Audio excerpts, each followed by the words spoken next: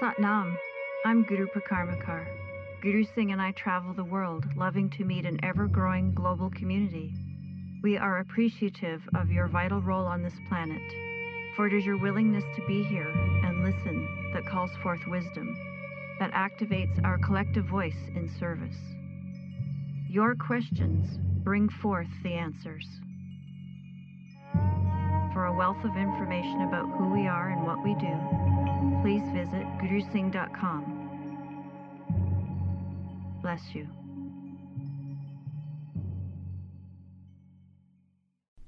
Satnam. No wonder singing is such a big part of sound, is such a big part of yoga, is such a big part of Kundalini. No wonder. Because when you can be in an environment where it doesn't matter how you sound, which is what we're in right now, because, you know, it didn't really matter how you sounded because in the quantum it was very harmonic. And so when you let yourself go into that freedom, that is the advantage of sound. Say, I am. I am the greatest, singer, and everyone, is equal, to me. I am, the greatest, singer, and everyone, is equal, to me. You say that often enough. And that's the advantage of the Kali Yuga, because the Kali Yuga is the age in which truth is what you convince someone of. Now that's being misused in the idea of alternate facts. But it's not an alternate fact that you have a great voice. It's just an opinion. Because a great voice can't be measured. There's not a tonal quality that's actually measured to produce the equivalency or the equation of a great voice. A great voice is an opinion. Louis Armstrong sang in the most ridiculous voice anybody had ever heard. And you loved it. Because he did. You could tell when you were in his presence that he was so in love with his voice that you were enchanted by his love for his voice, which forced you to love his voice. Even though if left to your two-dimensional brain, you would have hated it. It would always off key, never had timbre, T-I-M-B-R-E, sounded like a wonky old, soggy old event. Remember? Remember Louis' voice? He loved it. Now, close your eyes and say, I have the greatest voice. And everyone is equal to me. Now put your hands on your throat. I have the greatest voice. And everyone is equal to me. Say it enough and you'll convince yourself of it and it'll become a truth. That's the advantage in the Kali Yuga, because every disadvantage has an advantage. The Kali Yuga is the darkest of all the yugas, of all the ages. And the advantage in the Kali Yuga is that because it's so dark, it also has to have the capacity to be enlightened. It's the only age in which enlightenment is easily accessible, because it has to be, because it's just so damn dark. And your attitude should be one of extreme gratefulness. You see, I avoided the obvious rhyme Because this gratitude is such an opportunity to induce your enlightenment. This weekend we've been working with the module of sound and mantra. And in quantum, everyone knows that everything is sound. Everything is a vibration, and every vibration is a sound, whether it's audible or not. And if you go inside the molecule, you find atoms. And if you go inside the atoms, for example, if you go inside of matter, you find molecules. If you go inside of molecules, you find atoms. And if you go inside of atoms, you find the first level of subatomic parts, which are the neutrons, protons, and electrons. But within that atom, the neutrons and the protons fill up the nucleus, and the electrons are the orbiting factor. And they're orbiting so fast, so rapidly, that the sequence of your vision, whether it's electron microscope or whatever, can't actually see anything but a shell. In other words, you know, you've seen those time-lapse photographs of a freeway, and they look like red lines in one direction and white lines in another direction. Because the lapse of the time in the shutter of the camera was such that it stayed open while those lights were moving. Red in one direction and white in the other. And so it looks like these lines, but you know that it's not lines. And so that shell of the atom that makes it look like it's solid is just that. It's the lapse of time that you can actually experience, the electrons of the atom that are moving so rapidly. So if you break down inside those, each electron you break down inside of that is made up of sub-atomic parts. And then sub-atomic parts.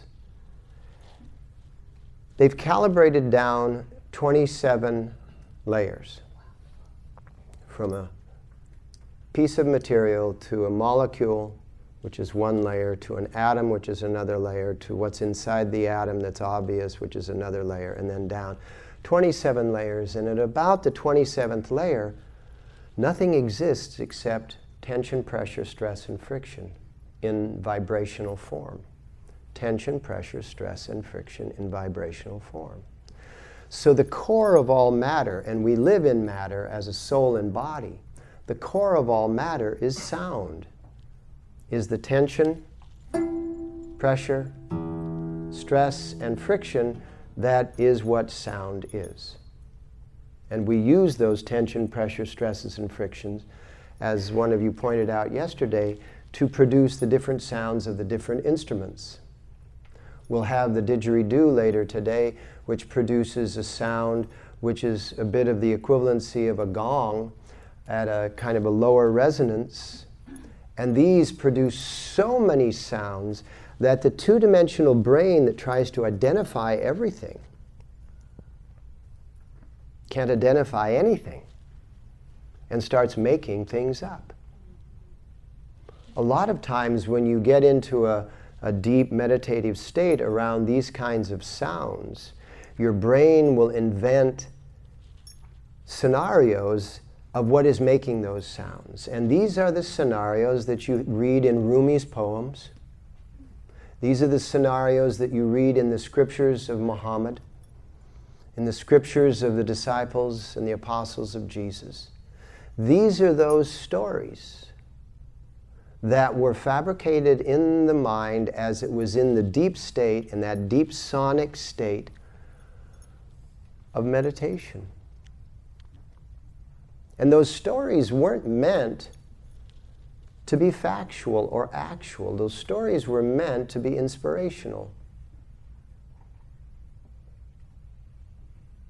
But if you approach those stories with a two-dimensional brain in the Kali Yuga, you will use them as weapons.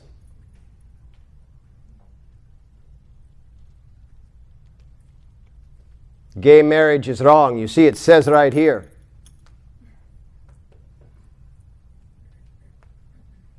This is wrong. You see, it says right here. The use, and in this case is the misuse of inspirational dreamscapes as weapons to justify your insecurity by quoting some fictional higher authority. Now that's the preposterousness of this time. But within that, because isn't preposterous, I'm going to make up a word,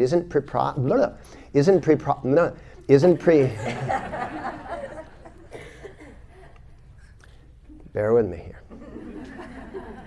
This is the first time through, so we're not skilled here at this moment. Isn't preposterousness a part of everythingness? You know the answer is yes. So say it. Yes. Thank you. And so are all of the other unimaginables. How about the unimaginable? That you're the greatest singer.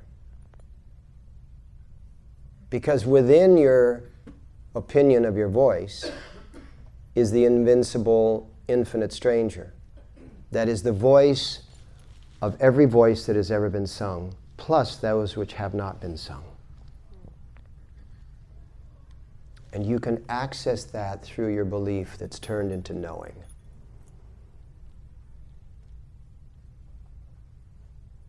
Truth is what you convince someone of. And if that someone is you, the truth of what you can do is what you convince yourself of. The truth of who you are is what you convince yourself of. The truth of the skills that you have are what you convince yourself of. And all of this was laid out by the yogis thousands of years ago when they said that a moment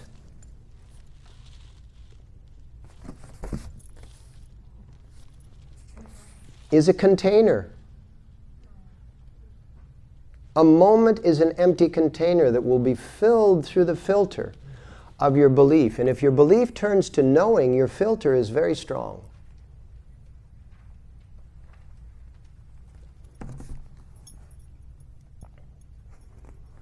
This is a PowerPoint presentation. Very powerful drawings, and I'll point at them.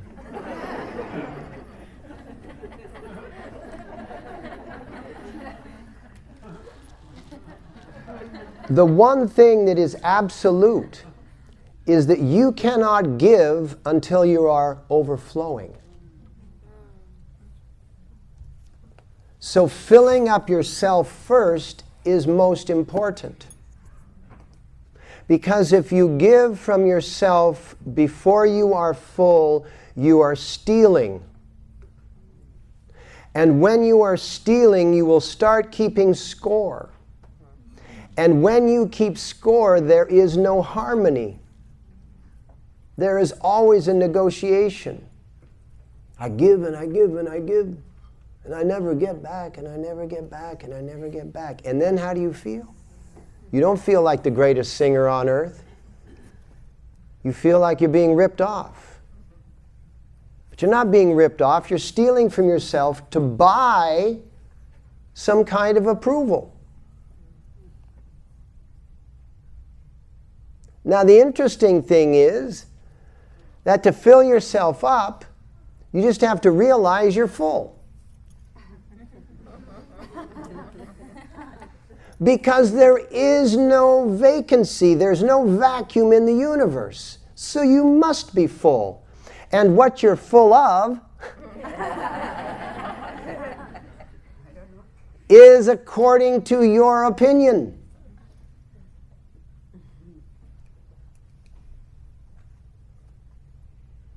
So you produce this moment, and then this moment quickly moves into the past, which registers the opportunity for the future.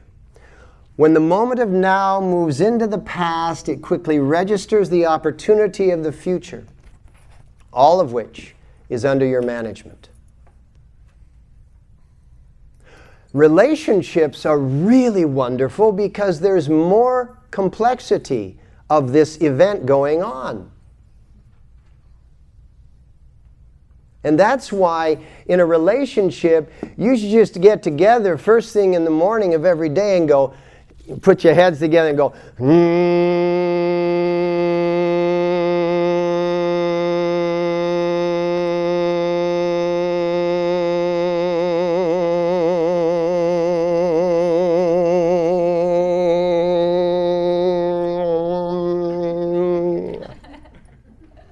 and then look at each other. And you've said everything. It just didn't have any distinction.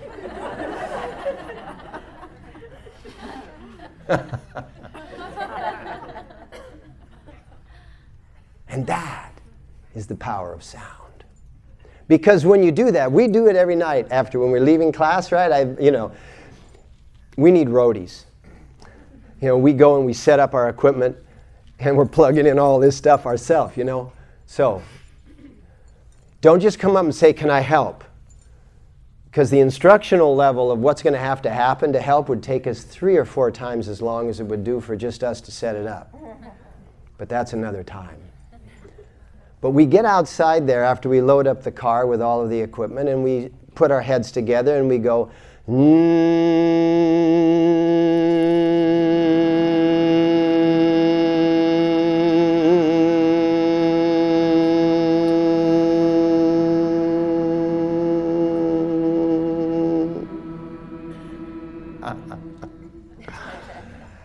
and we'll start out with but when we end, we're always and we're always right there together. There. That's what we need to do on earth. We need to just harmonize. But recognize that everything is harmonic. So allow it in. Gregorian chanting came at a time when Pope Gregory had decided that the only value was in unison or octaves, that any harmonic interval in between the octaves was not harmony. And if it was not harmony, it was where the devil lived. And so Gregorian chanting was, as you know, always in unison or in pure octaves. I mean, it sounds beautiful, but it's limited. The composers of that time weren't allowed to write anything that had any harmonic intervals other than unison and octaves. It was a capital punishment if you tried to step outside that. I mean, they would burn you as a heretic. So for a very long time, the Western ear became used to the fact of just unison and octaves. And so after a few generations and a few centuries, the Western ear found it very distasteful to have these other harmonic intervals in their moment.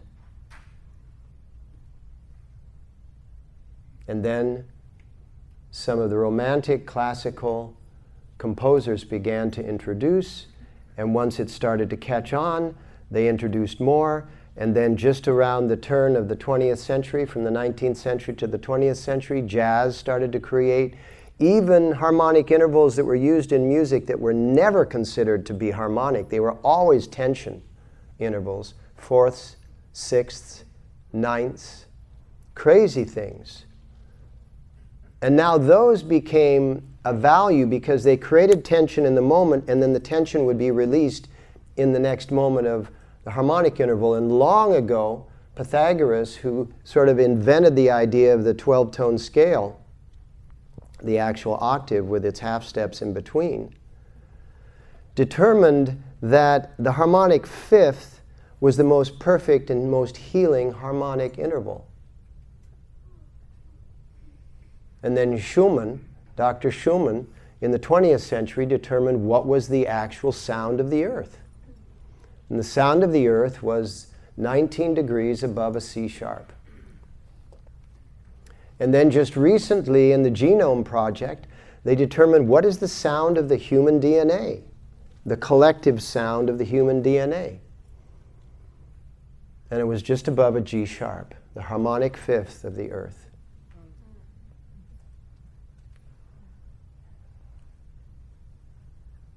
When astronauts were off the earth for a length of time, they would come back and they would be all disoriented. They could find no harmony in their mind. And the Russians and the cosmonauts realized that it was because they were missing the Schumann resonance for more than 72 hours. There comes that magic 72-hour period again.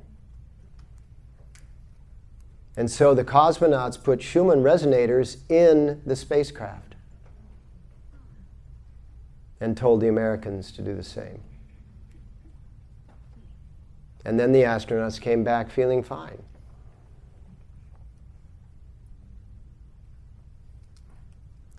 The harmonic intervals that enter your moments can be changed. You can tune them differently. You can tune your own moments. You can tune your body in the morning, you can tune your emotional body in the morning, you can tune your mental body in the morning, and it can stay in tune for most of the day, but the things that happen throughout the day, just like the things that happen to a guitar or a piano or any other instrument, will cause it to come untuned and you have to tune it up again. But when you tune your instrument, you can enter your moments and you can begin to form the moments with the thoughts and feelings and intuitions that tell you exactly what you want to be in that moment. And then you can start assembling your moments and literally create a timeline that is the one that you want to live with. And you break it down, and it's all about sound. And that's why mantras have been so incredibly important in lives of those who know what they're doing on this level. And here you have the idea of the wave.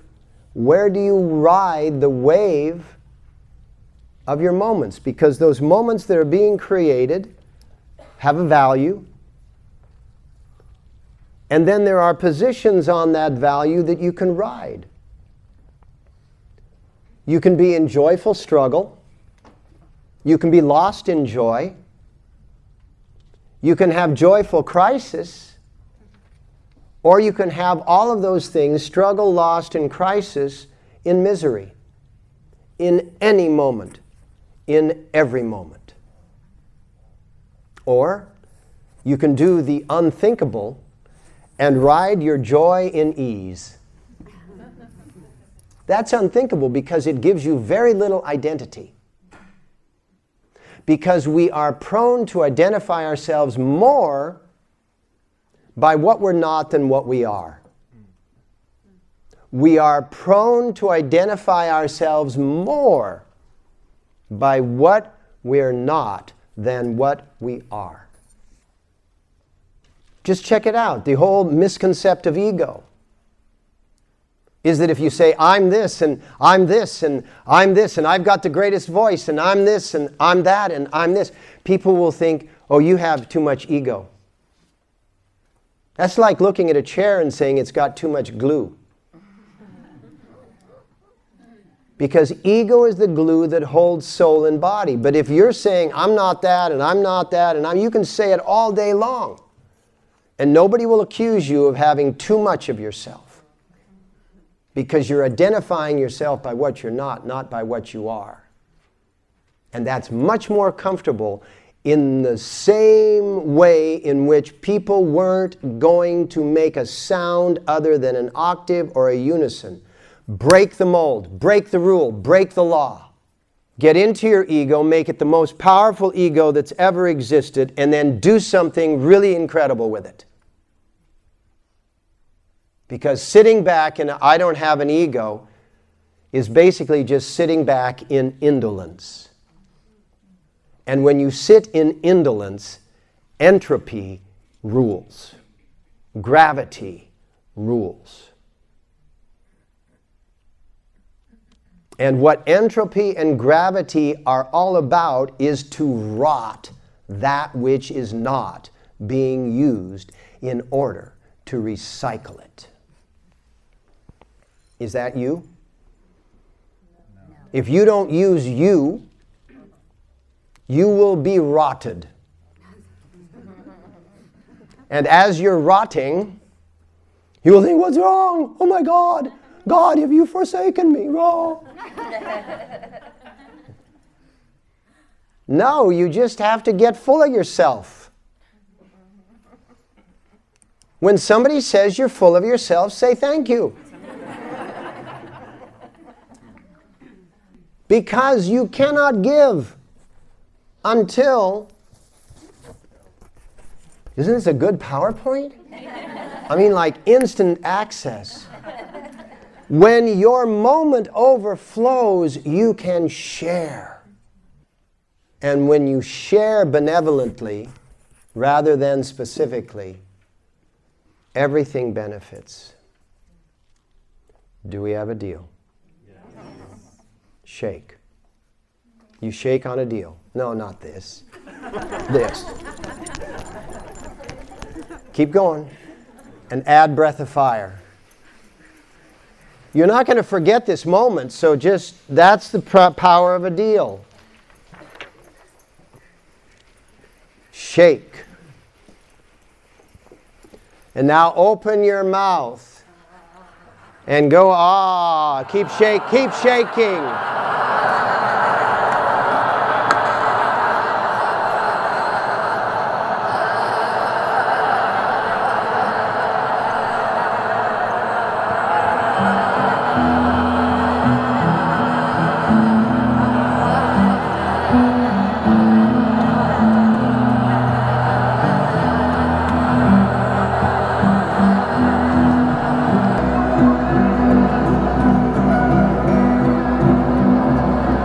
Inhale. Stretch your arms up. Stretch your arms up. Exhale. Bless you for joining us. Visit gurusingh.com for an ever-expanding archive of lectures, videos, yoga sets, meditations, and more.